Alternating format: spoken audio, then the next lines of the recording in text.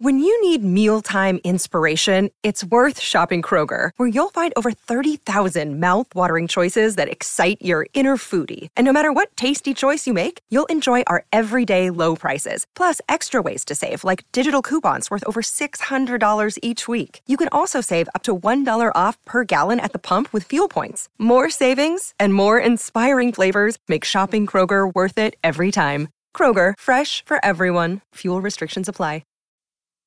It's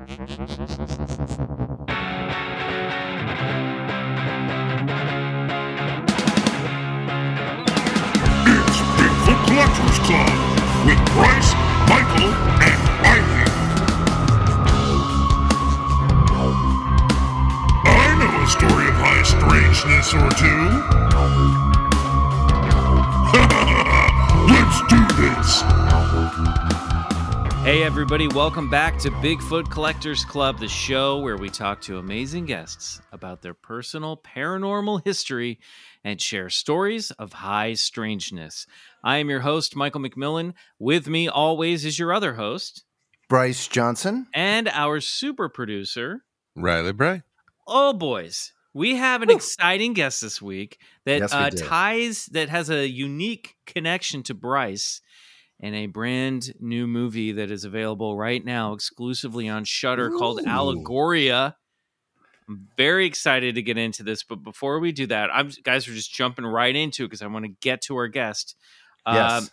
Got to do a little clubhouse keeping, all right? Let's do it right now. Guys, if you've been breaking waves on jet skis down at the local waterway this summer, then we hope you've done so while wearing your official BCC Jet Ski Summer Shirt by James Mulholland, which is on sale right now at our TeePublic shop, which you can check out by clicking the link in the episode description or clicking the link in our bio on Instagram at Bigfoot Collectors Club and on Twitter at Bigfoot Pod. Now, when the summer ends, this t-shirt rides off into the sunset like we did on those Chef's Kit jet skis, so be sure to pick up yours today.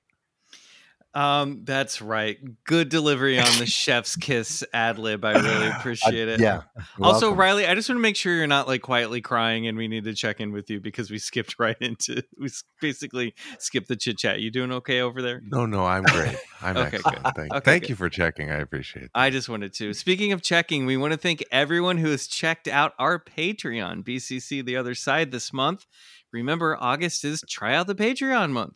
A $5 monthly pledge keeps the lights on in the BCC Clubhouse and unlocks 3 bonus episodes that are very exclusive, plus three episodes a month, of course, plus our entire backlog of exclusive BCC The Other Side episodes. And if you're feeling extra supportive, $9 monthly pledge unlocks the ultra terrestrial tier, which gives you exclusive access to the BCC soundtracks by me and other songs that I've written and a bunch of other cool things that you can't get anywhere else. Well, there you go. What are you waiting on?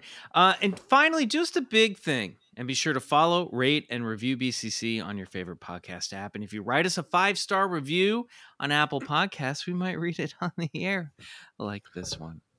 Mumsy9 says, Mumsy. Long overdue. I've been listening to this podcast for years, thanks to godmother of the podcast, Jen Kirkman. I love how the show has evolved, and in particular, I appreciate all of the hard work and production of the Jet Ski special. Well, there you go. Keep it up, boys. Thank you for the weekly entertainment.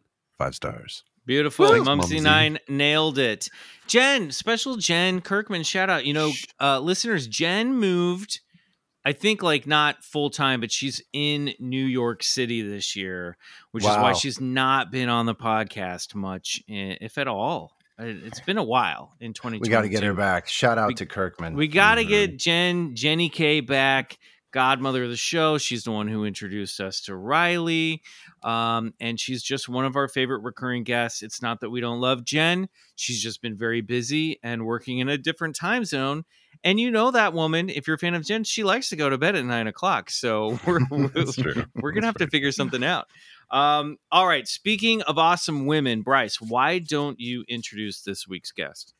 Perfect. Our next guest is a creative force to be reckoned with. She's the front woman for the LA-based Old Insanity band, Krsy Fox, as well as the creator of a slew of critically acclaimed and audience-praised horror shorts like Frank and What the Spell. She's acted in movies like Underworld Evolution and In the Land of Women, and she just produced, starred in, and composed Allegoria, a horror anthology movie about a group of artists whose lives become unwittingly entangled as their obsessions and insecurities manifest monsters, demons, and death. Exclusively out now on Shudder. Please welcome to the clubhouse, Krsy Fox. Hey, that was Welcome, wonderful. Krsy. Thank you. You're welcome. Thank you so Thanks much. for being Happy here. to be here. Oh, I'm Bryce, so I feel happy like to you be could here. do a little. Bryce, I'm sorry, Krsy. I have a note for Bryce. No. I feel like Bryce, you could do a little bit better with the delivery of What the Spell. Maybe. Oh, I know. I got excited. I rushed it. Sorry. It happens all the time. Well, let's hear It's it. Let's okay. hear. Try it again. Try it again. We can all go around and say what the spell? Pretty good, Riley. Let's hear your delivery. What the spell? That was. I like great. that one. Yeah. I'm gonna try it. What the spell? Yeah. No, You had a already? vision for it. I get don't it. know. I don't know. about any of it. Krsy, how should we deliver it? Okay, it'd be like, what the spell? Maybe like that. That's Ah, it. Yeah. Okay. Hell Yeah. yeah. That's beautiful. Well, I feel like I Great. needed. I can't be Riley. Yeah. None of That was us pretty can. good. That's the problem with our I lives. hardly can. I tell you, it's a lot. Krsy, it's Oh so my great to have gosh. you on the show. We had, I don't want to say your better half, because clearly you must be the better half. Oh no, he's my much worse half. Yes. Yeah, there you go. We had Spider One on the show back in episode 129, and we know that you lived in a haunted apartment, and I think we all agree we need to hear your side of the story on that one. Yeah. Yeah. We saw a video with that Yeah, too. we did. It's still on our reels Yeah. if people want to watch it. Man. Let's get into that, but before we do, let's hear a little bit about Allegoria, which Bryce, you are also in. I watched the movie last night. It was so much fun, very creepy, very gross. Oh, if you like thank gore, you. it's great stuff. You're Nice. great in it. Talk to us about Allegoria. What's the movie? What's it about? How did it come to be? Well, first of all, I got to play Bryce's girlfriend in this, which was very fun because he was awful to me in this movie. So, and he is not an awful guy at all. So it was pretty funny, actually.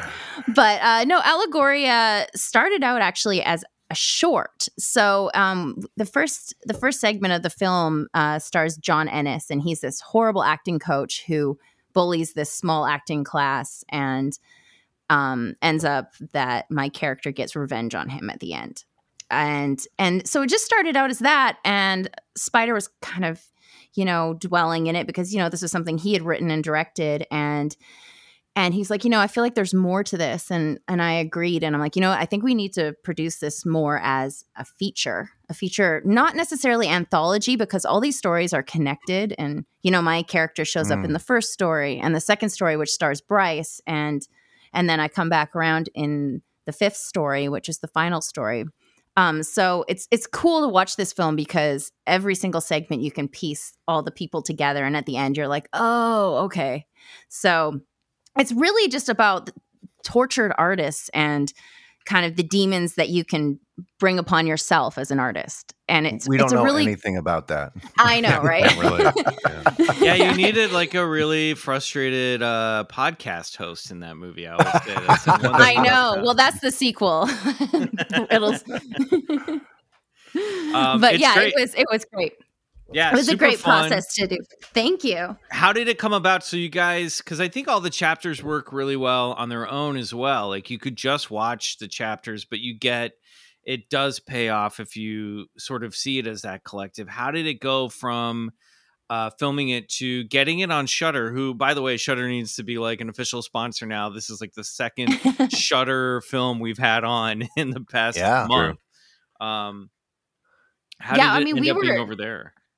We were super, super lucky. When we made this film, it was we actually shot the Ennis segment, the first one, 2 days before the full lockdown from COVID. Oh, wow.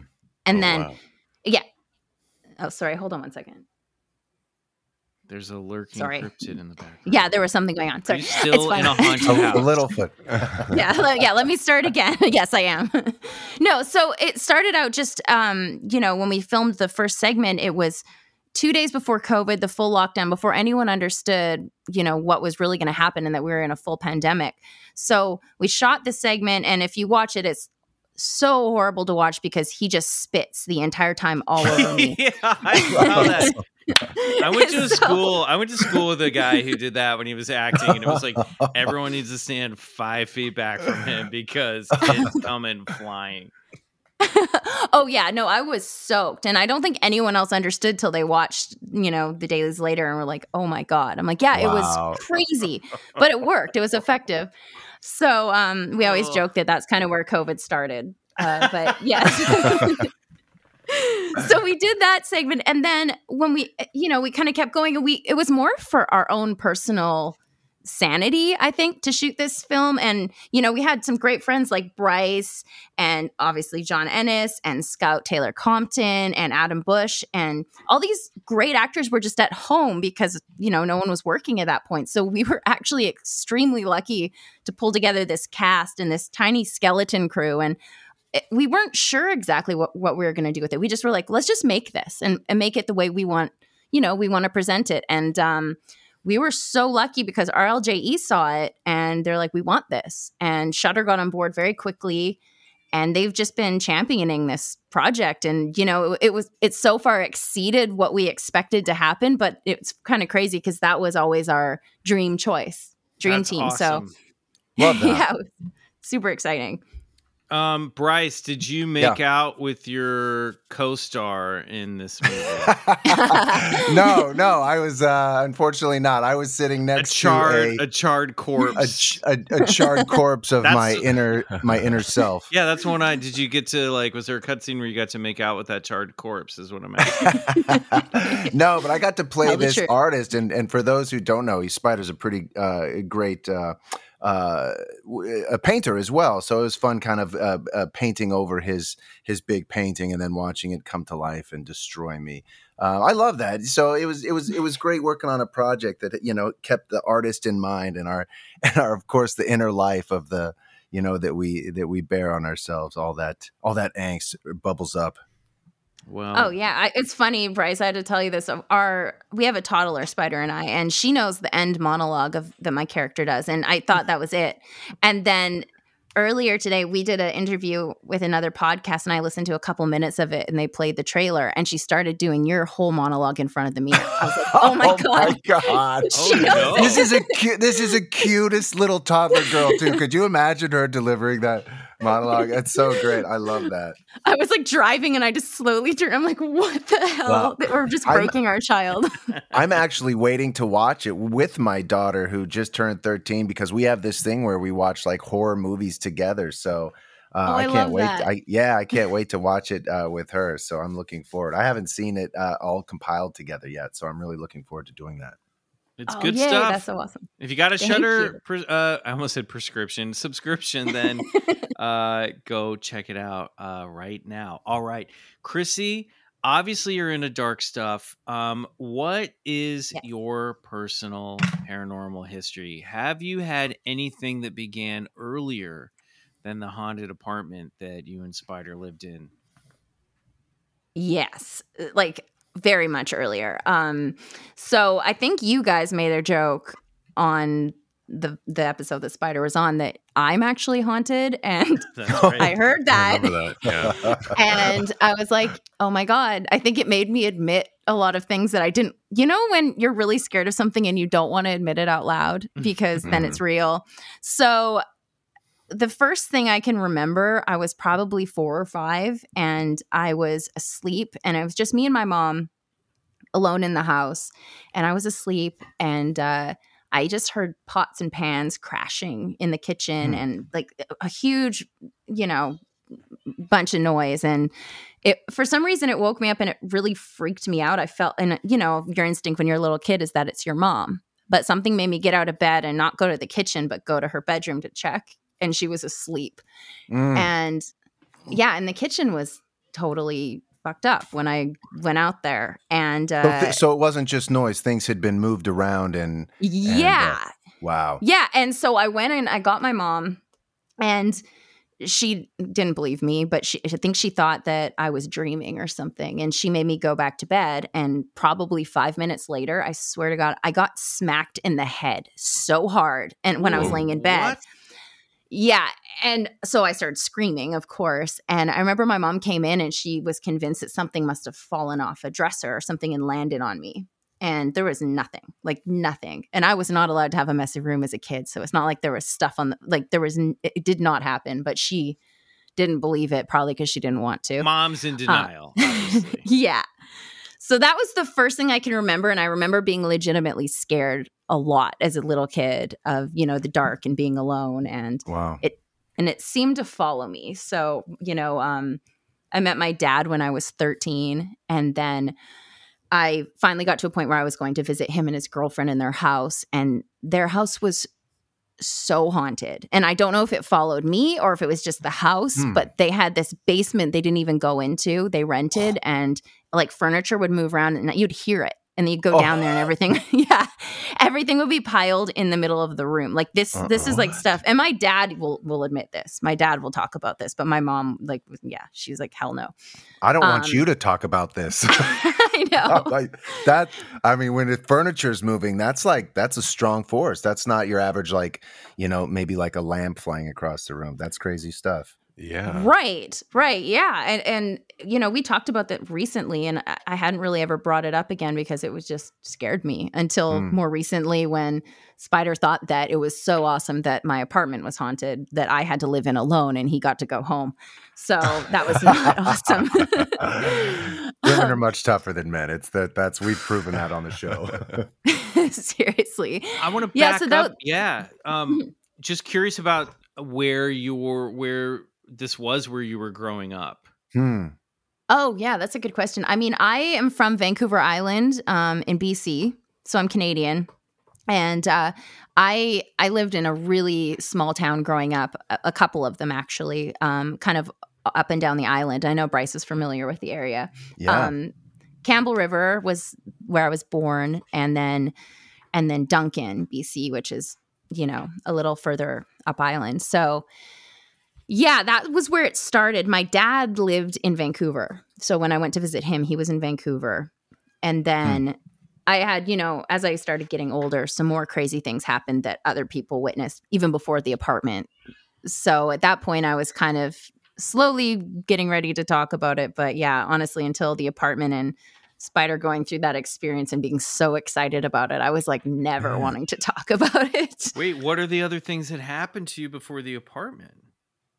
Well, okay, so when I moved to LA, I had got this house up in the Hollywood Hills that I had with some friends. And so my side of the house was just mine. And then we kind of locked off a section where my friend and her boyfriend lived.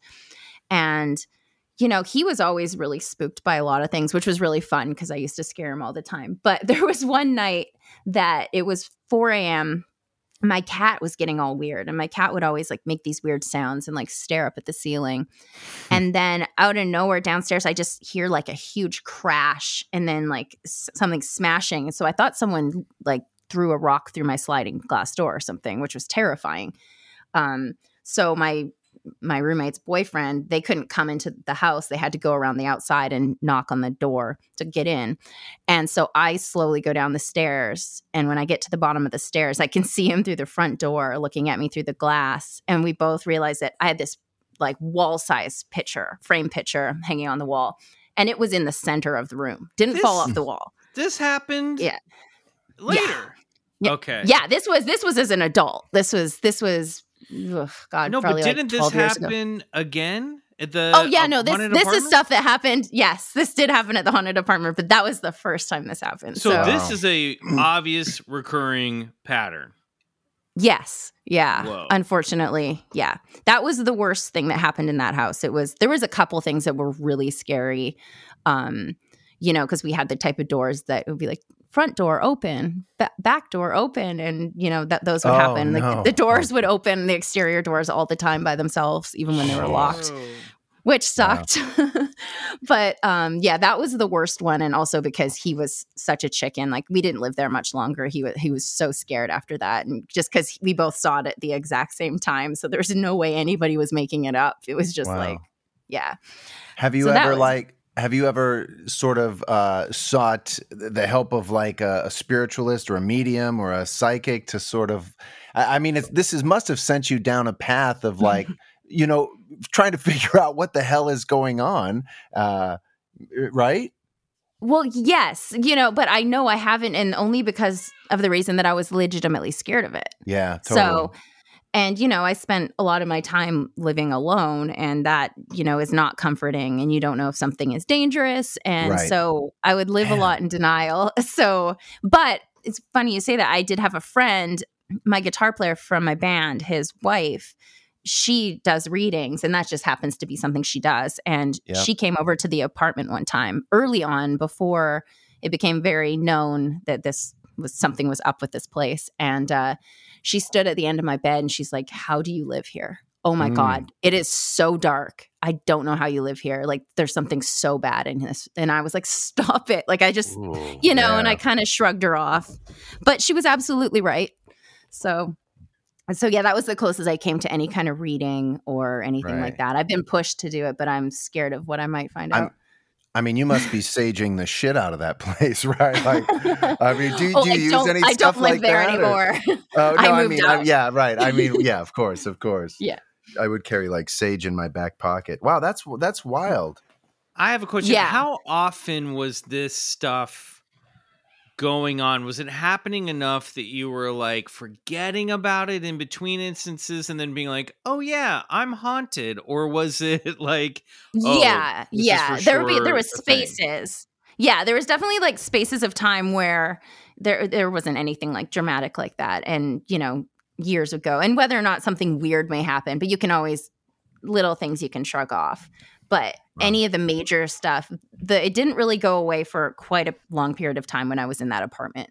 That was the one time that was like so, and honestly, the house where the picture fell off the wall, there was just something about that house that you never felt safe there by yourself. And even like, my friend's boyfriend, like if she was late from work, he would just come like sit in my living room with me till she got home from work because nobody wanted to be by themselves. Where in LA was this? Do you know where the Hollywood Reservoir is up there? Oh God. Yeah. Okay. Yes. So it's just up there. And we rented it for probably a couple years. And it got to the point, same thing, where no one wanted to live there anymore. And we're just like, gotta get out of here. Particular, that's a little too close to where I live for me to feel I wonder if it's your house now. We're just like, let's all stay away from the whole Hollywood Reservoir area now. Exactly. So talk to us about the house that you and Spider were living in. Is it that place where all that activity happened, with the keys swinging by themselves, with the that one, no. So that was actually, when I moved out of the house where the giant picture fell off the wall, I went and I moved to this apartment building, which is the Broadway on Hollywood and Vine, which is a well-known building. And I think it's known to be haunted, but I didn't realize that at the time. So when I moved out of that house, I wanted to go somewhere where I felt really safe because I was living alone. And, they have front door security. No one can get in the building. So I was like, oh, this is great. And I love the place. So I lived there for a little while and it seemed fine. And then little things started to happen. Spider and I think it was really early on of us we started dating. And I remember his kids came over one day to visit, and they're young, and that kind of seemed to set everything in motion. Like the ghost either didn't like that or did like that. I don't know. But that's when everything started to get really weird and really obvious. And I remember this one night, the first night it happened, my friend, the same one that had lived in the house with me, she was over and we were recording some music, and I kept trying to bounce something off Pro Tools, and there kept being voices and interference in the bounce, but the mic was off, everything. It didn't make any sense, and we could not get a clean bounce, to the point where we had to trash what we were doing. And we were like totally weirded out by it. And so, I went, picked up my phone, and I opened up my text messages, and in where I would send a text, it said his kid's name. And I've never even texted his name. It was like so early on, and it was just like, whoa, that's weird. It's almost like someone was in my phone. And so I told him that story, and still, he was like, oh, something weird could have happened in the bounce and blah, blah, blah. But my friend Michelle, who was with me, she's totally believed it, but she's more open to those things. So then, I kind of had planted the seed, and then I'm trying to think what was the next thing in order. I think it was the key thing. So then, because I had expressed that my cats kept waking up again in the middle of the night and doing the weird thing where it was staring at the ceiling and making weird noises. And so, again, he shrugged it off. Like, no, your cat's weird, whatever. And then I was going on a work trip for like 3 days, and I was packing in the other room where my bedroom was. And then that was when across the room on the other side of the apartment, like the key started swinging. And it was, you saw it. It was on a key hook with other keys. Both of my cats were on the bed watching me. So it was not the cats. And it just started going, and it went so long. So yeah, I just picked up my phone and started filming it. And I was like, see, you're seeing this, right? Right. And so then he was like, still trying to explain it away, but he was like, okay, this is weird. And then it kind of got crazy where, that was when he came over and he was like, hey, you notice your pictures are always crooked. I'm like, yeah, no, I know. Like I had all this art, and it's like this, above my bed, there was 5 large pieces and they were always crooked. And then I had this signed Texas Chainsaw Massacre poster that was also always crooked, but always crooked a certain way. And so, I think he told the story. He straightened it out, went into my bedroom area, went and straightened all my artwork out, came back, and then it was crooked the other way. And then he's like, what the fuck? And I'm like, I wasn't surprised by any of this because this has been something that I'd been experiencing, and there was a lot of weird things that happened in that apartment building anyway. Like one night it was early morning. I was asleep and I heard a really loud sound, and someone had jumped off the roof into the alley, like right outside my window. And so it was just, there was like some weird shit going on in there. And there was this one night that there was like pounding on my door, and I was recording music, so I thought I was just being too loud, but I was feeling very antisocial, so I didn't answer the door. I thought it was security just telling me to be quiet. I've done that. Yep. Right. Yeah. So I just I'm not going to do it. Yeah, go away. Exactly. So I just turned it down. Whatever. The pounding happened a few more times, and I just was quiet, and it went away. And then the next morning, I found out there was like a dude running around the hallway with a butcher knife, pounding on doors, trying to get someone to open their door. Oh, and they my said, God. They're like, he seemed like possessed, like he was on mushrooms or something. I'm like, I don't think you try to kill someone because you're on mushrooms, but that was really scary. So yeah, so then with the whole Texas Chainsaw Massacre thing, he took duct tape and he's like, okay, ghost, see what you can do here, and he duct taped the picture down, and we went to bed. And probably not a good idea. Yeah. Yeah.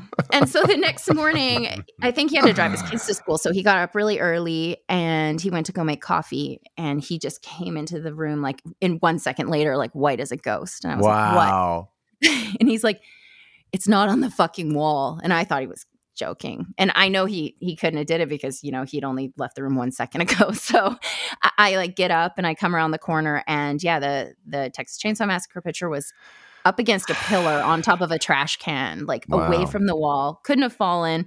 Yeah. And then the nail was just pushed in. So it was just, yeah. I mean, so Krsy, we might have to move you to the top of the list here after, 200 episodes. And you take the cake. Am I right?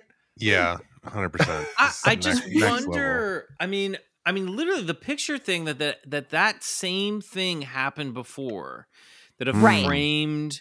So that to me indicates that this is the same entity that was in the reservoir. You know what I mean? Because so either two things are happening. Either something was following you around, or you just had really bad luck with the places that you lived. But that picture thing to me seems to be like the signature move of whatever this entity is. Right. And, you could be right, which is really scary if that's the case. I mean, unfortunately, things have happened since we've moved from there. So that's kind of why. And, it's nice to actually talk to people who Things believe it because I don't talk. Yes. Yeah. So Okay, since what's we People going moved, on? doubt people. Wow. I was going to say people doubt these stories and the sincerity. That's crazy to me.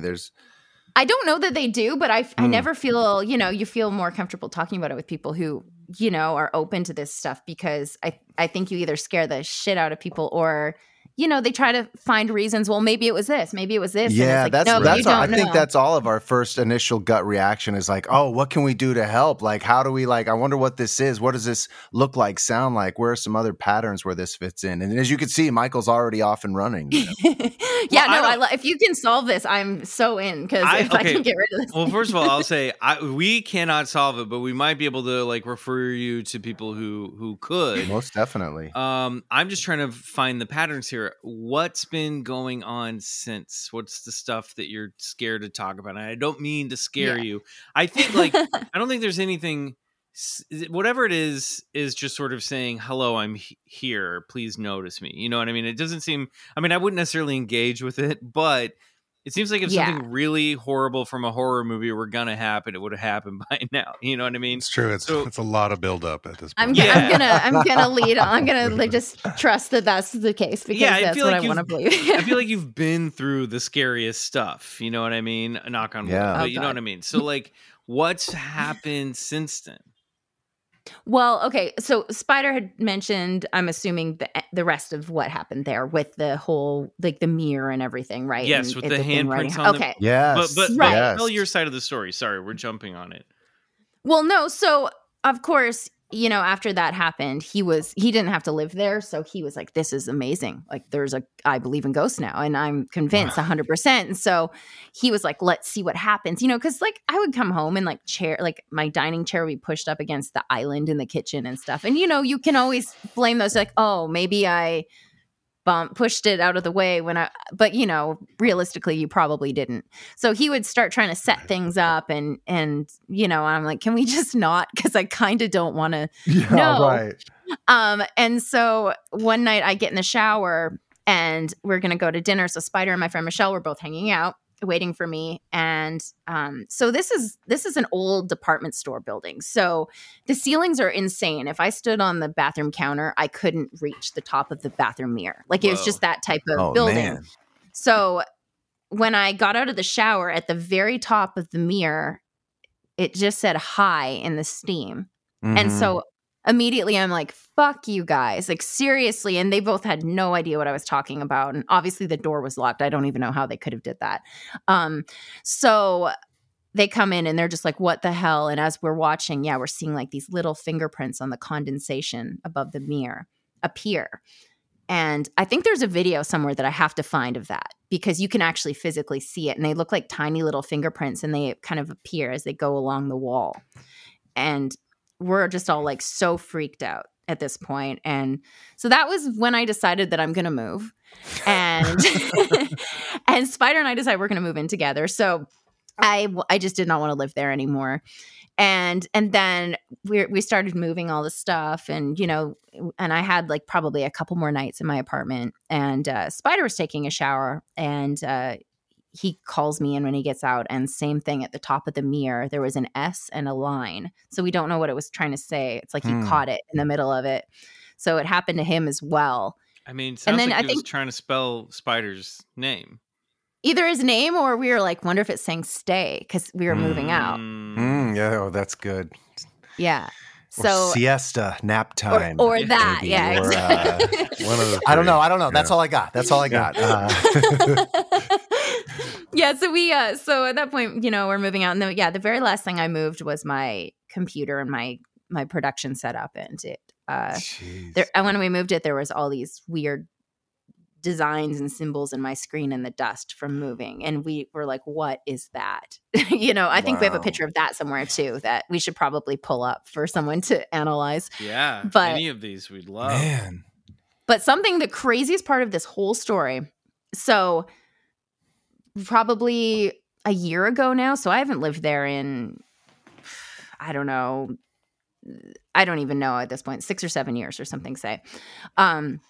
So I randomly, a friend of mine he had seen my place early on before all the ghost stuff, and he moved to LA, and he's like, I got a place in that building. I just loved it so much. It's so awesome. And I was like, okay. So I went to I went to visit him, and this place, it has, your car can only be valeted, like, because of the security thing. So all the valet guys knew me because obviously I'd lived there a long time. And so they were like, hey, where have you been? Blah, blah, blah. And I was waiting for my car, and I was talking to them, and they're like, I was like, you know why I moved, right? And they're like, no. I'm like, oh, this place is so haunted. And they're like, and they told me before stories about like parking the cars, and they'd see someone in the rearview mirror, and there wouldn't be anyone there. And but then they said the craziest thing to me. So they're like, it's crazy you say that, because we had this guy who he like is reporting us. He was freaking out. He's going to call the cops on us because he insisted that someone from the building has been in his apartment, because there was writing all over his mirror when he took a shower, and things were moved around, and it was literally, and all of his stuff was crooked. And they said it without me saying anything. They just started telling me what this guy, and I was like, oh my God. So, and then they're like, yeah, it was weird because your apartment, I don't know if you know this, someone committed suicide right above your apartment, and they didn't find them for a month. And I was like, what? No. That's a good place to start looking. Right? So there's so much history in that building. And if you look online, there's a lot of ghost stories and stuff. But I mean, that whole area of Hollywood is so freaking haunted. And that whole strip right there around Hollywood and Vine. We're running out of time, but we got to give us one thing that's happened since that's freaking you out. Okay, so since then we moved to a house that was in Burbank, and we had to move from that house again too. But it was haunted? So that wasn't the whole reason, but I didn't. So I started having like the weird sleep paralysis thing where you'd wake up and you'd see something in your room all the time. Oh, we hear that all the time on this show. Yeah. Yeah. So that was the first thing that happened, but that wasn't the craziest thing. So one morning we get up, and we are home alone in the house, and we go into the kitchen, and every single drawer and cabinet was open. Every single one in the entire kitchen. Yeah. And then it continued to happen for several days when we would go to bed. And then it would sometimes be in like the bathroom, like the drawers would be open. Yeah. And then so we set up a nest to try to catch it because we wanted to see on camera. And then so basically you could see the entire kitchen, 2 angles. There was only one small cabinet that we couldn't get in the angle. And our cat was eating in front of it. And all of a sudden the cat just comes like barreling out of the kitchen, slams into the wall, and just goes, and we're like, what the fuck just happened? It like flipped his dish. And we go into the kitchen, and the one cabinet that wasn't on the camera was open. No, wow. Yeah. Okay. That's wild. Whoa. Yeah, that was pretty weird. Yeah. Yeah. So you moved out of there. We moved out of there, and then the house we've lived in, there's only been a couple small things. One was I have a piano in the living room, and it's one of those electric pianos, but it was 4 a.m. and it woke us up blasting. It was playing by itself, but it was playing like almost kind of like when you see Allegoria, the 6 notes, which I think is where the idea actually came from. It was playing something like that. So it wasn't something that was pre-recorded or could have looped and that could have been turned on. And it was just playing it by itself until we ran and turned the piano off. Yeah, so that was the scariest thing that happened. I gotta tell you, the problem isn't the house, okay? You gotta nip this thing in the bud. You gotta get a good professional to send this attention-hungry ghost out of your life. Yep. Yeah, so I think you might be right. But you said it's not dangerous though. You said it's done its worst, so I'm gonna trust you. But it sounds like I would be living in terror. I'd just be like, oh my God, I can't even make popcorn without, Have you ever, I have 2 questions. One, it was funny that you mentioned the night terror because I had a little bit of a moment listening where I was like, I wonder if she's had any weird recurring dreams while this was going on. Now I have to think about it. Like in your night terror, what was how did your night terrors, your sleep paralysis manifest? Like, would you something was see just anything? on top of first it okay. felt like something was on top of me, like it was trying to suffocate me. You know, like those dreams where you wake up and you're The trying to incubus. scream Yeah, kind of that's thing. the incubus. Yeah. Yeah, so that would happen, but then I would wake up and I could just see this thing stand, and it was like you couldn't see what it was. It was just a figure, but it would, and it was like Okay. again one of those things. I didn't tell Spider for probably a year and a half because I was so scared of admitting it, and then it being like, okay, now it's real, and that I don't know. It was one of those things because that actually scared me. Like, see, and Sure. it could have been me being half asleep. Who knows? Sure. But it was really weird, and the sleep paralysis thing is terrifying anyway, when you're like Yeah. not fully awake.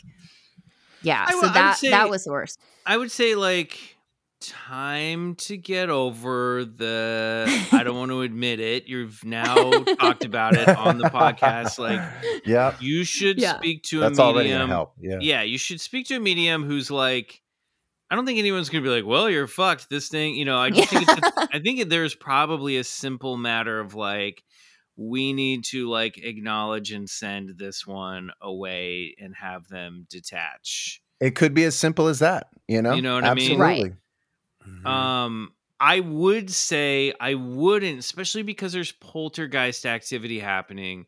I wouldn't encourage anything beyond saying something like, I get it. Stop. You need to respect my personal space now. You know what I mean? Like, sometimes saying something like that out loud will get it Mhm. to calm down, but I wouldn't engage it in a way where you're like, knock 3 times if you can hear us. You know what I mean? Oh yeah, no. I Like wouldn't- I used to think Ouija boards were funny. No, like I won't do it. Yeah, I you're refuse. yeah. yeah. Because like in some of the stories, like, that we hear, it's like that really will just make it stronger because it's like, now you're giving me energy and that's what I want, and attention. Right. And that's what I want. But I feel like maybe postponing, out, which is a rational thing to do. I don't want to admit this is happening to me.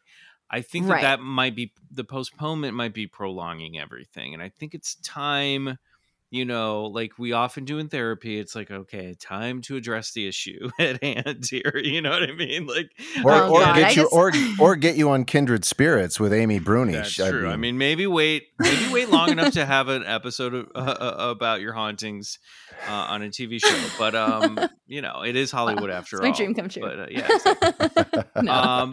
Time to talk to a professional, I think, and let's see if we can send this this Woody Woodpecker of a ghost on its way.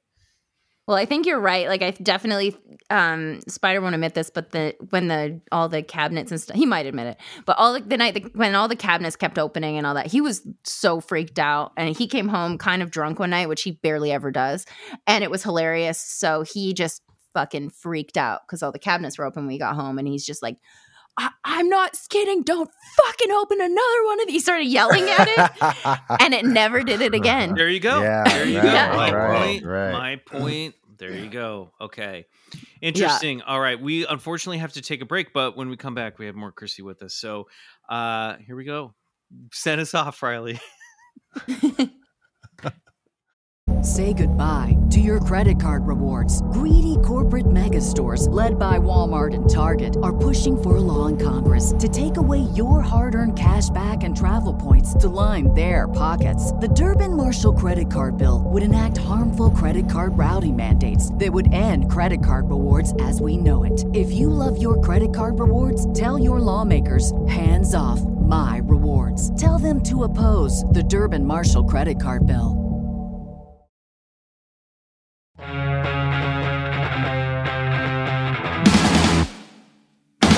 All right, we're back with Krsy Fox. Krsy, before we get to this week's story of high strangeness, and I gotta say, I have a little preview of what's coming up from Bryce, and I'll say, buckle up. It's we have a scenic route ahead of us. We have to play a game that we play with all of our guests. I'm going to go down a list of phenomenon. If you're open to it, you're going to say believe it. If you're not open to it, you're going to say bullshit. You got to pick one in the moment. We can always circle back and talk about the ones you're on a fence about. Okay. This is rapid fire style. This is a game that we call bullshit or believe it. All right. Krsy Fox. On your mark. Get set. Ghosts. Believe it. Bigfoot. Believe it. Aliens. Believe it. The Bermuda Triangle. Bullshit. Parallel dimensions. Believe it. Psychic vampires. Bullshit. Spontaneous human combustion. Bullshit, I hope. Astral projection. Bullshit, I hope. Ouija boards. Believe it. Alien abduction. Believe it. Dogman. Believe it, sure. Mothman. Believe it. Sheep squatch. Bullshit. Ritual magic. Believe it. Levitation. Believe it. The healing power of crystals. Bullshit. We're living in a simulation. 50-50. I guess I'll say bullshit. The government is hiding the truth about Elvis. Bullshit. Alien human hybrids. Believe it. Miracles. Believe it. Reincarnation. Believe it. Destiny. Believe it. Life after death. Believe it. Well done. I got to Well say, done. I Well really done. respect the unanxious Yeah. approach to that list you had. Michael, Some of just them real- were more than others. Yeah, But yeah, yeah. I like just that- realized as you roll out Dogman, they're like, "Yeah, I'll go with that," and then you hit them with Mothman, and they're like, "Oh," and then then you just whaps Sheep Squatch, and she yeah, didn't fall I for feel it, like though. it gets She didn't fall that's just for it. ridiculous. Bryce, don't think that I didn't think about there is Oh, I an know. art to the lists that I'm building each year. Oh, I okay? know.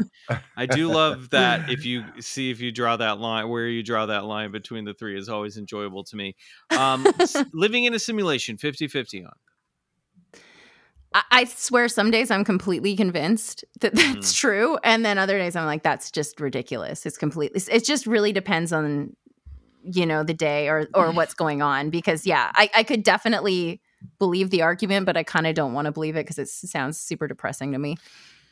I mean, what's the difference at the end of the day? That's how I feel I guess about so. it. You know what I mean? Yeah. It is what it is. Whatever it is, we're Yeah. living in it.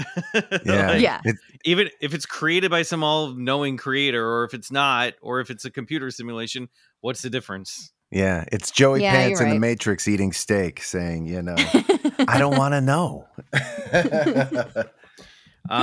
All right. Well, why don't we get to this week's story of high strangeness? Bryce, what delicious steak are you serving up in the Matrix this week? Oh, boy, Michael, do I have a steak for you. Today, I'm going to tell you a story about a land lost to time. A place of legend initially conceived of by some of the world's most preeminent scientists. A place that would become steeped in occult lore. A place that supposedly produces magical crystals that are apparently too good for us because whilst being sold at a booth at Contact in the Desert, the man behind the stand refused to sell us any. Yeah, I'm talking about none other than Lemuria. Nice. Krsy, have you ever heard of Lemuria? No, No. Please okay. tell me. Okay.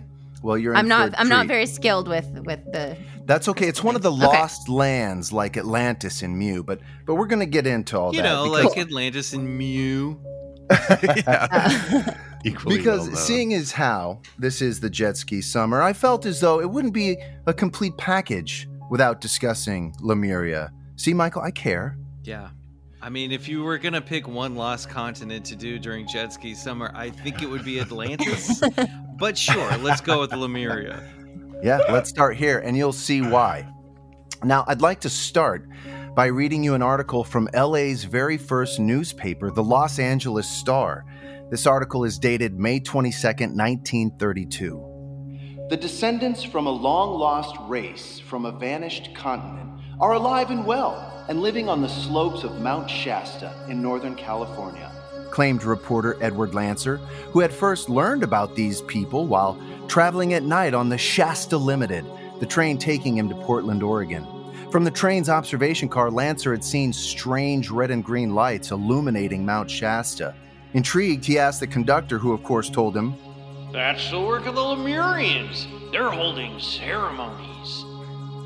Well, flabbergasted and sensing a scoop, Lancer decides to set out on a little expedition straight into the heart of Mount Shasta wilderness, not only in search of a story for his newspaper, but also to find out more about these supposed first inhabitants of Earth and their sacred ceremonies.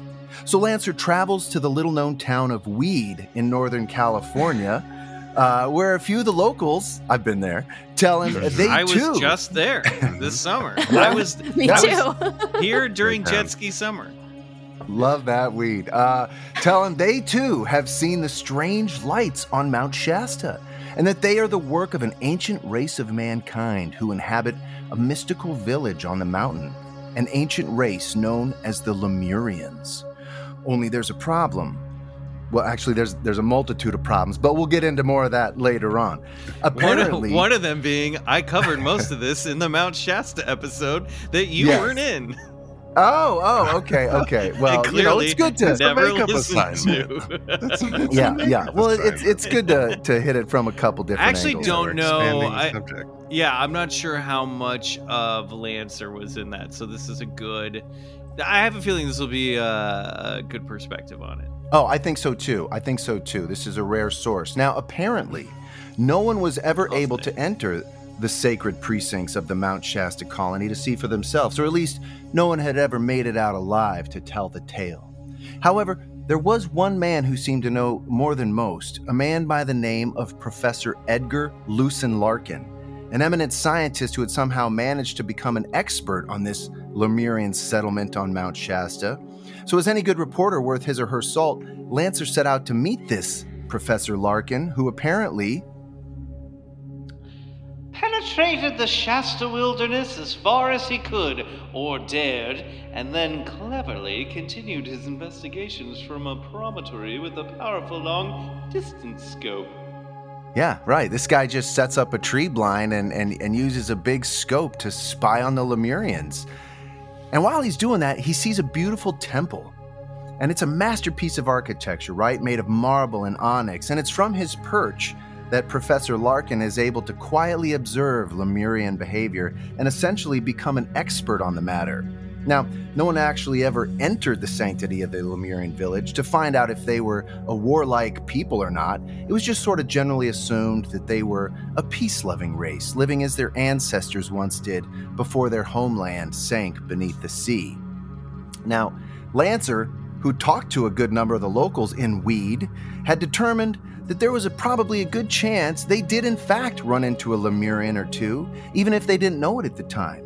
And he thought so because he heard strange reports of weird-looking individuals who would occasionally come into town to trade for supplies, purchasing huge quantities of sulfur, salt, and lard, and exciting the shopkeepers by paying with large gold nuggets worth much more than the run-of-the-mill products they were purchasing.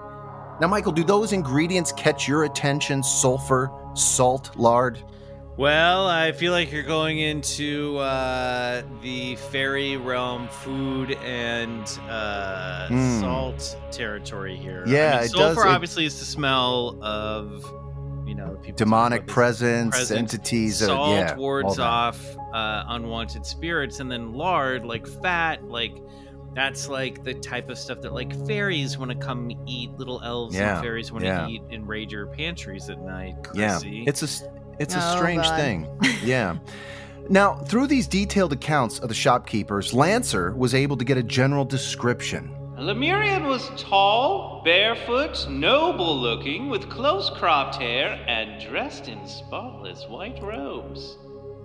Now, by now, the poor newspaper reader's probably wondering how in the hell any of this could be true. And if it was, how was it possible that this race of mystical humans were able to avoid detection for so long?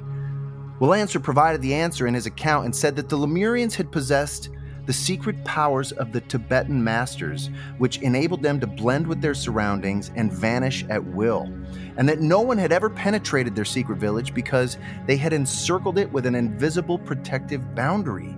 According to Lancer, the Lemurians' knowledge far exceeded our own, and although they'd lived in America for hundreds of thousands of years, a place that they called Gustama, they never forgot their homeland of Lemuria, which they honored in their sacred light ceremonies held on the slopes of Mount Shasta. As incredible as all this sounds, I'm sure you can guess, no other investigator or reporter could confirm Lancer's story, and no other witnesses came forward other than Professor Larkin, who would remain the only eyewitness to the Lemurian village. And perhaps that's because his title of preeminent scientist might have been a little padded, let's say. It turns out Professor Larkin... Me? Yeah. Falsified documents? Yeah. Woo-hoo. It turns out he was just an elderly occultist who ran the Mount Lowe Observatory, which was being run by the Pacific Electric Railway as a tourist attraction at that time. And Professor Larkin's job there was to point out different stars and constellations to visitors on the giant telescope, kind of like a third-year astronomy student. That's the Big Dipper. Don't ask me about the others, because that's the only one I know. Now, of interesting note, the Mount Wilson Observatory, just right down the road, was literally doing real scientific work ever since the turn of the century. It's funny that they were right next to each other. Now, in reality, this wasn't the first time someone would connect Mount Shasta to Lemuria, and it certainly wouldn't be the last. In fact, long before the LA Star article ever got published, a writer by the name of Frederick Spencer Oliver published an occult novel entitled A Dweller on Two Planets in 1894 under the name Phyllis the Tibetan, a book which claimed that survivors from a sunken continent called Lemuria were living in a series of complex tunnels beneath Mount Shasta.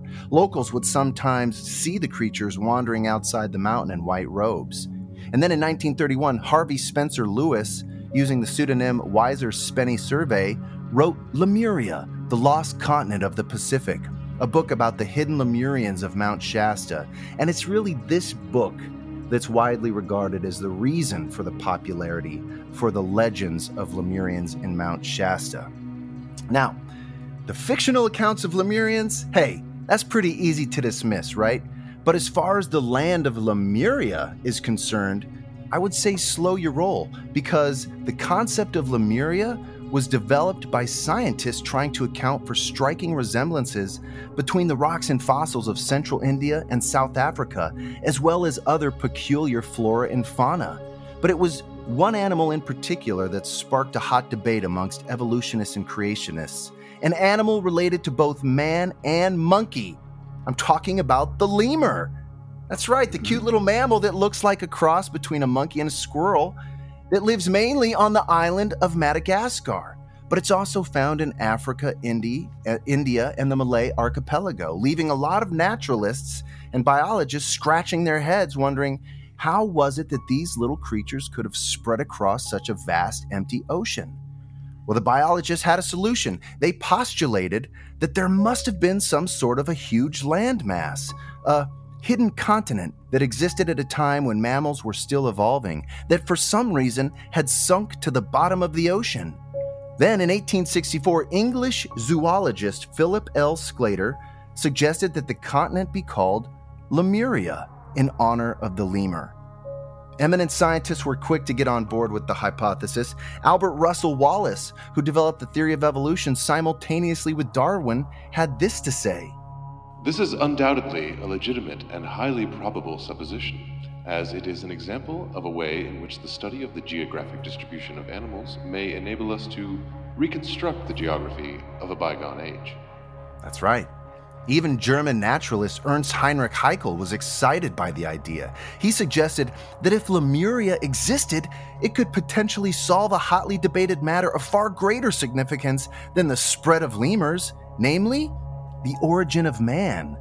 Charles Darwin's theory of evolution proposed that man was descended from apes, but in the mid-19th century, no fossils connecting ape and man had yet been found.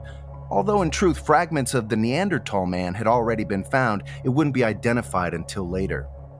Haeckel believed that the intermediate evolutionary stages of man had taken place on Lemuria, and that the fossil evidence had disappeared with the continent. With new leading theories like plate tectonics and continental drift, we have no long since done away with the need for a Lemuria-type place of origin, just as other theories have been found to account for the distribution of the lemur, and we don't need to get into that here. But For the sake of our story, the Lemurian train had already left the station, or shall I say, the Shasta Limited. And it didn't take long for upstart occultists to jump aboard the moving train, like Helena Blavatsky, founder of the Theosophical Society and widely considered to be one of the greatest occultists of all time, as well as Austrian occultist Rudolf Steiner, member of the Order Temple Orientis. Both doubled down on this idea of a lost Lemurian continent, and especially its imagined inhabitants filled with supernatural abilities and powers. Pretty shaky ground to build an entire framework of centuries-old occult beliefs, but that's what they did. In 1888, she published her magnum opus, The Secret Doctrine, and in it, Blavatsky set out her philosophy, which would give her readers insight into the ancient wisdom imparted to her by the Brotherhood of Mahatmas, ethereal beings who were said to run the world from their Tibetan headquarters. Madame Blavatsky maintained that her book was based on an ancient work called the Book of Daizan, which the Mahatmas had shown her during their astral visits. But the Book of Daizan, she says, was written on palm leaf pages and had been composed in Atlantis in the now forgotten Censar language. Besides describing Atlantis, it dealt with the lost continent of Lemuria. Blavatsky described the Lemurians as gigantic, brainless, ape-like creatures, which I think is pretty interesting. But according to Blavatsky, some of the Lemurians had 4 arms, and some had an eye in the back of their head, which gave them psychic vision. Okay. They had no... Well, and she would go on to say that the eye in the back of the head would later go on to form what's known as our pineal gland. But more on us and how we in all. the front of our head. I right? know, Not I the know. Back. I think It moved over It time. moves. And she said they spoke language using telepathy instead of method of. They used telepathy, and they lived in caves and holes in the ground. And although they had no proper brain, they could use their willpower to literally move mountains. He's Now, after dumb, but he's pretty powerful with that big brain of his. I mean, it's strange, right? After Blavatsky's death in 1891, her successor, Annie Besant, wrote at length on the subject of Lemuria and its people, as did leading British theosophist W. Scott Elliott, who put the finishing touches on Madame Blavatsky's Lemuria with astonishing counts based on occult revelations he had received from the Theosophical Masters. From Scott Elliott's description, the Lemurians were far from beautiful. They were between 12 and 15 feet tall. They had a roll of flesh that took the place of a forehead. Their skin was brown and their eyes were set so far apart that they could see sideways as well as forwards. Lemurians. I feel like everyone's just trolling each other now with these Lemurian descriptions. Yeah, it's true. And basically, his whole face was curiously flattened and just a hideous creature. And better yet, the Lemurians had also domesticated this wild, monstrous lizard that they would walk on a leash made out of twisted creeper, and they used these sinister monsters as hunting companions. This is like Now, early Marvel comics where they're just like, but no one is paying attention to like continuity or canon, so they're just like, now Captain America has a pet crocodile and his face is disgusting. It's No, just totally. Like they're just reinventing stuff, trying to top the person who came before them. Meanwhile, the audience is like, wait, what? What are the new rules in this universe? I don't understand. I mean, that's pretty much exactly what's happening. It was Lemurian world building at its finest. And Iron according Man to has Elliot- a belly button in his back. According to Elliot, the Lemurians started out as egg-laying hermaphrodites, but by the time their 5th subrace evolved, Obviously. they were producing as we don't. Now, I should mention here that the Theosophists described the emergence of life on Earth in terms of root races, and that our planet is destined to have 7 root races, each composed of 7 subraces.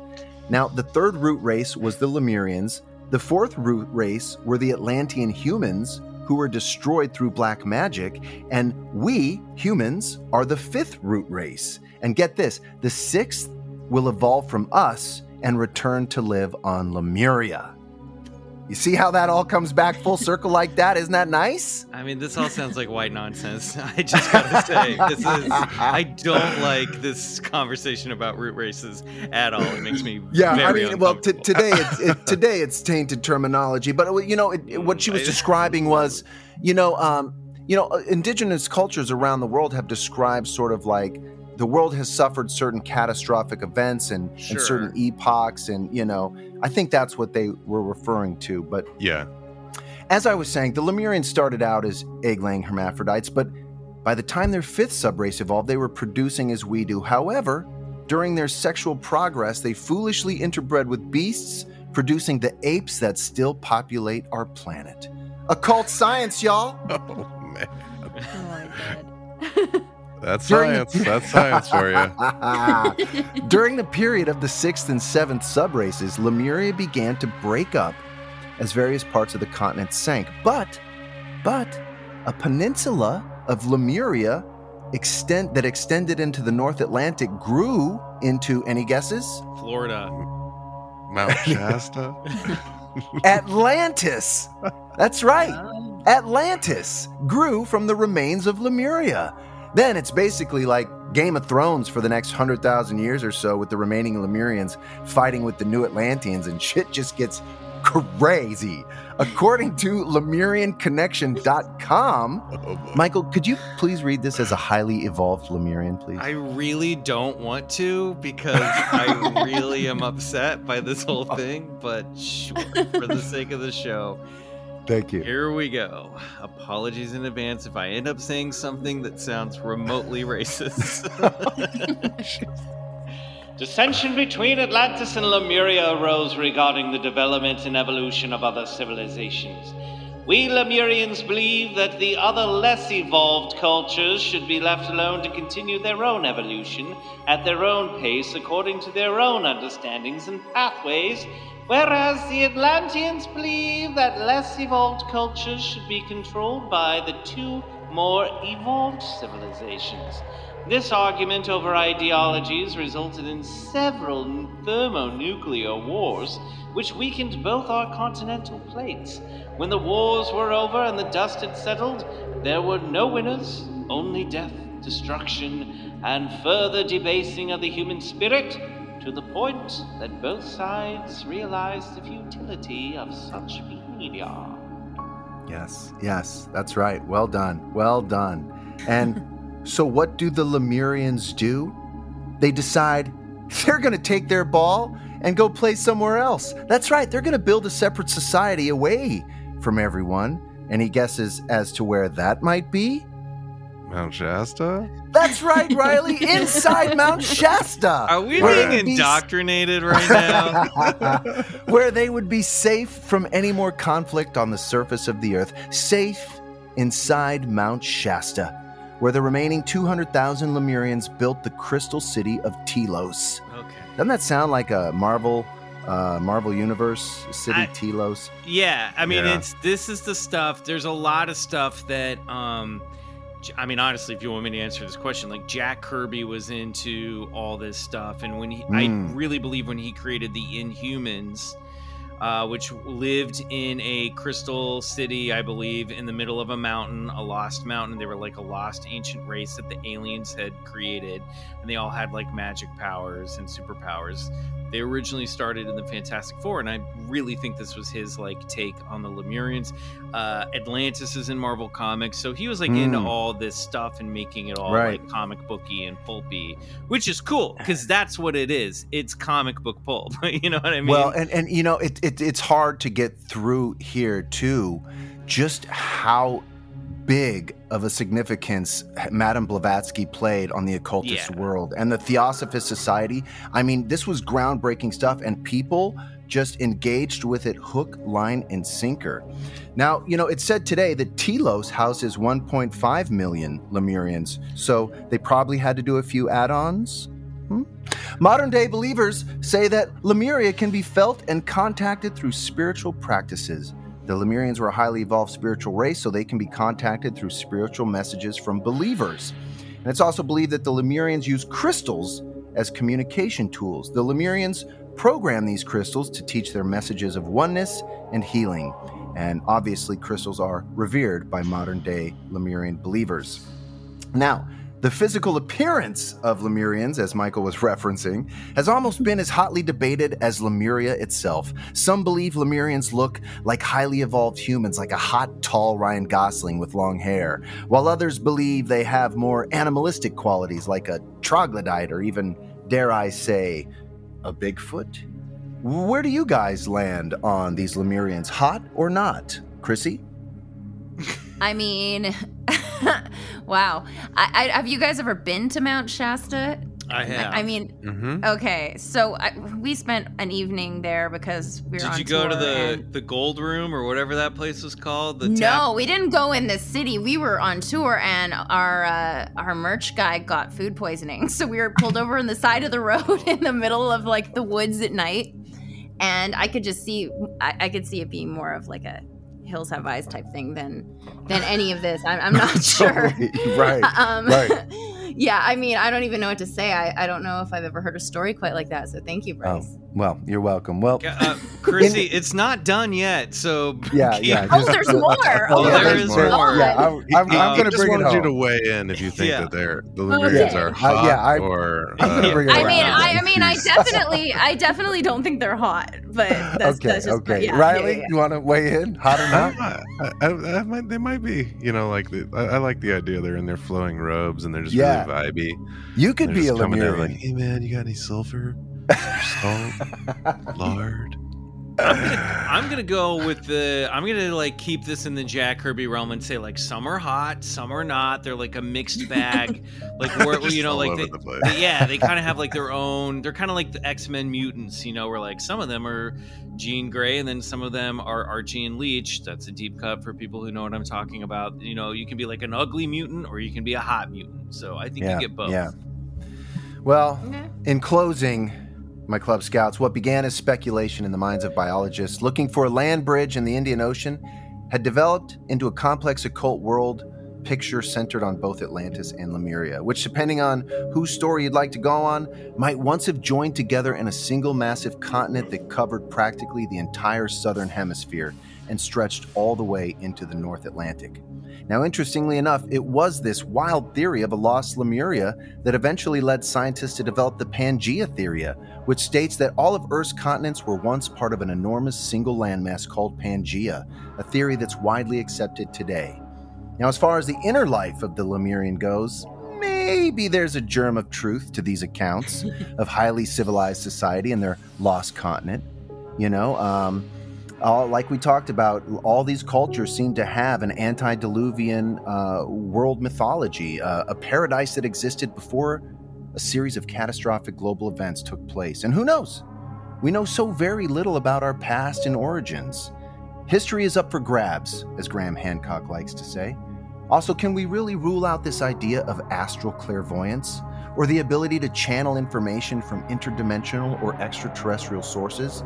I don't think so. For thousands of years, people have reported receiving strange messages from cryptic sources, whether from a burning bush, a talking plant, aliens, or a galactic council of 9. We are on the receiving end of some type of transmission. Some occultists believe that even Plato himself might have used this method of astral clairvoyance to travel back through time whilst compiling his Atlantis story. Maybe there was a Lemuria, or whatever you want to call it. Maybe there are Lemurians. I don't know, but what I do know is that still to this very day, people are flocking to Mount Shasta in search for Lemurians and their spiritual enlightenment. And maybe it's like Blavatsky foretold. The sixth race will evolve from us and return to the lost homeland of Lemuria, which, according to legend, is underwater, which could mean, you know what? We're going to develop into mermen and merwomen and rule the world. Oh, God. That's our destiny. Fascinating that checks stuff. out. Yeah. Krsy, what do you think? Bullshit or believe it? Lemuria. You know, I'm never someone to say that anything is possible. I mean, I believe in aliens. I believe in a lot of shit. But I mean, this seems like maybe a little bullshit. I'm still probably gonna have nightmares about this tonight. But I How thought about it you, was- Michael Riley? What do you make of all this Lemurian fervor? Riley. I mean, I think it's pretty wrapped up in like the new agey, like kind of, it's a very embellished. I mean, who knows about the original human societies, right? Like that, there is so much undocumented history from before the modern era. Like, who knows where the continents were and who was doing what and all that. Right. This right. specific stuff, the details. It's like we've got an account from like a guy with a telescope in weed. Yeah, or being paid astral visits Yeah. by Right. you Or know, we've got ascended astral masters. visits. Right. Yeah. That said, I think I've mentioned before on the podcast when I was inducted into the Source family, which is like an early. Oh It yeah. was like an We original talked about cult. this on We Matt talked about Worley's this. episode with Mount well, Shasta. The name I was given was Telos Aquarian, so I have like a no little water crystal. Yeah. a little soft Dude. spot in my heart for the old Lemurian. You myth. know, But the no, one thing they all agreed on is that Lemurians were tall. And Right? Riley. yeah, I got Riley, tall. I got the long hair. you got the I long love, hair. I love flowing got the- robes. that beautiful face. It works. Yeah. I'm with Riley on the like, I like the idea of like there was an ancient civilization, maybe global situation, and then like there was nuclear war, and then there was a long period where like society rebuilt itself. Like that's fun, dystopian sci-fi, perhaps. Like I have room for that. The stuff that makes me uncomfortable when we get into like specifically the West Coast and all these like people in the 1930s coming out and being like, there's a race of like ascended masters living here. It seems to skip over the very important part of history where European settlers committed genocide and took this land away from the people that were there. And I feel like this type of stuff seems to sort of, for lack of a better term, sorry, I'm on a soapbox here, but like it tends to like whitewash history a little bit, right? And sort of point to like a history that we wished existed, because then we didn't have to admit about the atrocities that happened, in Right. order to settle on the West Coast. A So distraction. Yeah. Yeah, and sort of ignoring the actual recent history. It's sort of like coming up with a new mythology and a new history. And so that stuff always really makes me a little like irksome, you know what I mean? But Yeah. the Jack Kirby version of it, the pure science fiction version of it, of like ancient weirdos living in a mountain and paying locals gold for rock salt. I love that shit. You know what I mean? But I think I'm here a for lot it, of yeah. I think a lot of it is like revisionist history to sort of make white people feel better about what actually occurred on the in the West and in this entire country, frankly. But Yeah. that's all. I just want to like put that, not to like spoil it, because again, love the Inhumans by Jack Kirby, but this stuff always makes me a little uncomfortable. Yeah, totally. For me in researching this, I just didn't realize how how close Blavatsky's Theosophist Society connected with us here in California. It was just kind of like, oh wow, it all kind of came full circle, and because you always hear such a lot about those great occultists that wrote those big books, and so it's interesting to have some perspective as to Yeah. where they're laying down their mythology and why. Yeah, it's a lot of, because then it also gets into creepy stuff. Like this stuff also seems to feel very like master racy to me a little bit too. And then we get yeah. in, and this stuff was also like, the Nazis were into this occultist stuff and this ancient master race stuff. So I always get a little uncomfortable. I think it's worth doing, Yeah. maybe not for the show, but maybe for the show, like what was going on with this big spiritual movement? What was going on? What was the appeal of like, hey, history's not what we think it is? For me, I feel like it's gotta be because history is so horrible that people want to ignore it. But it is weird that there are these like societies and occult groups, and even out here in Hollywood there's like the Crotona Society was settling, and like there's like there is this period of the spiritual movement that kind of comes out, this early new age stuff that's really weird, and I don't know why it was so popular. I think people feel a deep connection to a source outside of themselves and possibly even outside of this planet. Yeah, I think there's that, and I think when people have like claimed land that isn't there, they want to come up with new mythology that makes them feel okay that they're there. You know what I mean? Yeah. That's Yeah, kind of well how I said. feel about it. All right. Well, there you go. There you go. what a note to BCC end on. jet ski summer roaring through some uncomfortable Summer issues. fun, Krsy, well done, Bryce. thank That was you. very well reported. Of course. Krsy, where can people find you? Where can people find Allegoria and follow your work? Yes, so Allegoria is out on Shudder right now. If you have a Shudder subscription, not a prescription, and if otherwise, it's on VOD, available now. And my Instagram is Krsy Fox or One Fox Productions. Twitter's Knee High Fox, and Facebook's Krsy Fox. Great, Perfect. Anything else to plug coming up other than the movie that you guys? Any shows or anything? Well, right now, I mean, if you want to go check out Spider on the Freaks on Parade tour right now, they're out. He's out with his brother, Rob Zombie, and Mudvayne and Static X. They're going across the U.S. right now. And Spider and I actually just finished our most recent film called Bury the Bride. So watch out for that probably later this year, early next year. Love it. Nice. Sounds great. You can follow us at Bigfoot Collectors Club on Instagram, at Bigfoot Pod on Twitter. Check out my other podcast, Slate Your Name. Season 1 is available right now. I'm talking to actors about acting and the disappointment, the highs and lows of the business. Bryce is on an episode. We had a fantastic conversation. If you are an actor and you're looking for a little bit of audition coaching or maybe some help with your acting work, you can email me and book a coaching session with at bookitwithmike@gmail.com. Bryce, anything to plug? No, yeah, go see Allegoria, and and that's it. Great. He's great in it. He is great in it. Thank you. Right on. Riley, what you? Right on. I'll leave it at that. I have nothing to plug. Thank you guys so much for having me. Thanks for being here. Our pleasure. Oh my gosh. I mean, the most haunted woman we've ever had on the podcast. Truly. I'm honored. Yeah. We can talk get the off title. air Secured if the title for sure. Yeah, if you want some help maybe with this. If not, that's okay. We're not going to push you to do anything you don't want to do. But we do have some friends that could probably help with this situation. We do, for sure. Mhm. Absolutely. I mean, maybe we should do a live on your podcast. Oh, Here you we know I go. love the sound of Now that. you Oh, God. really bringing the vision.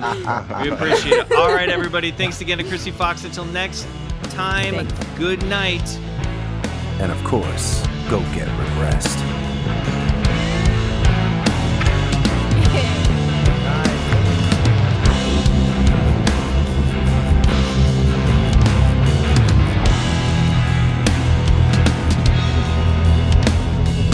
Bigfoot Collectors Club is produced by Riley Bray and Michael McMillan and scored and engineered by Riley Bray.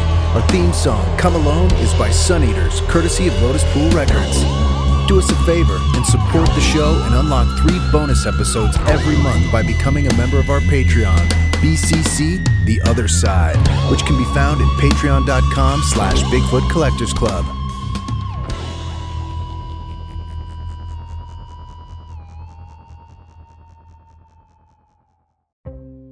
Hey, this is Eric Malinsky, host of the podcast Imaginary Worlds.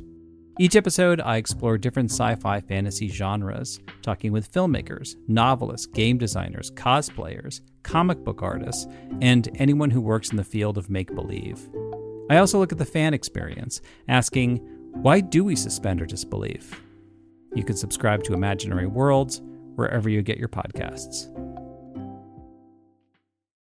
On a summer night, Douglas Wag Jr. lay motionless across a strip of railroad tracks before being struck by an oncoming train. I'm investigative journalist Delia D'Ambra, and my investigation into exactly how Doug died took me into the depths of a bizarre mystery. It was really hard to understand what was fact and what wasn't. A mystery that has led me from one suspicious death to another. Listen to Counterclock now, wherever you listen to podcasts.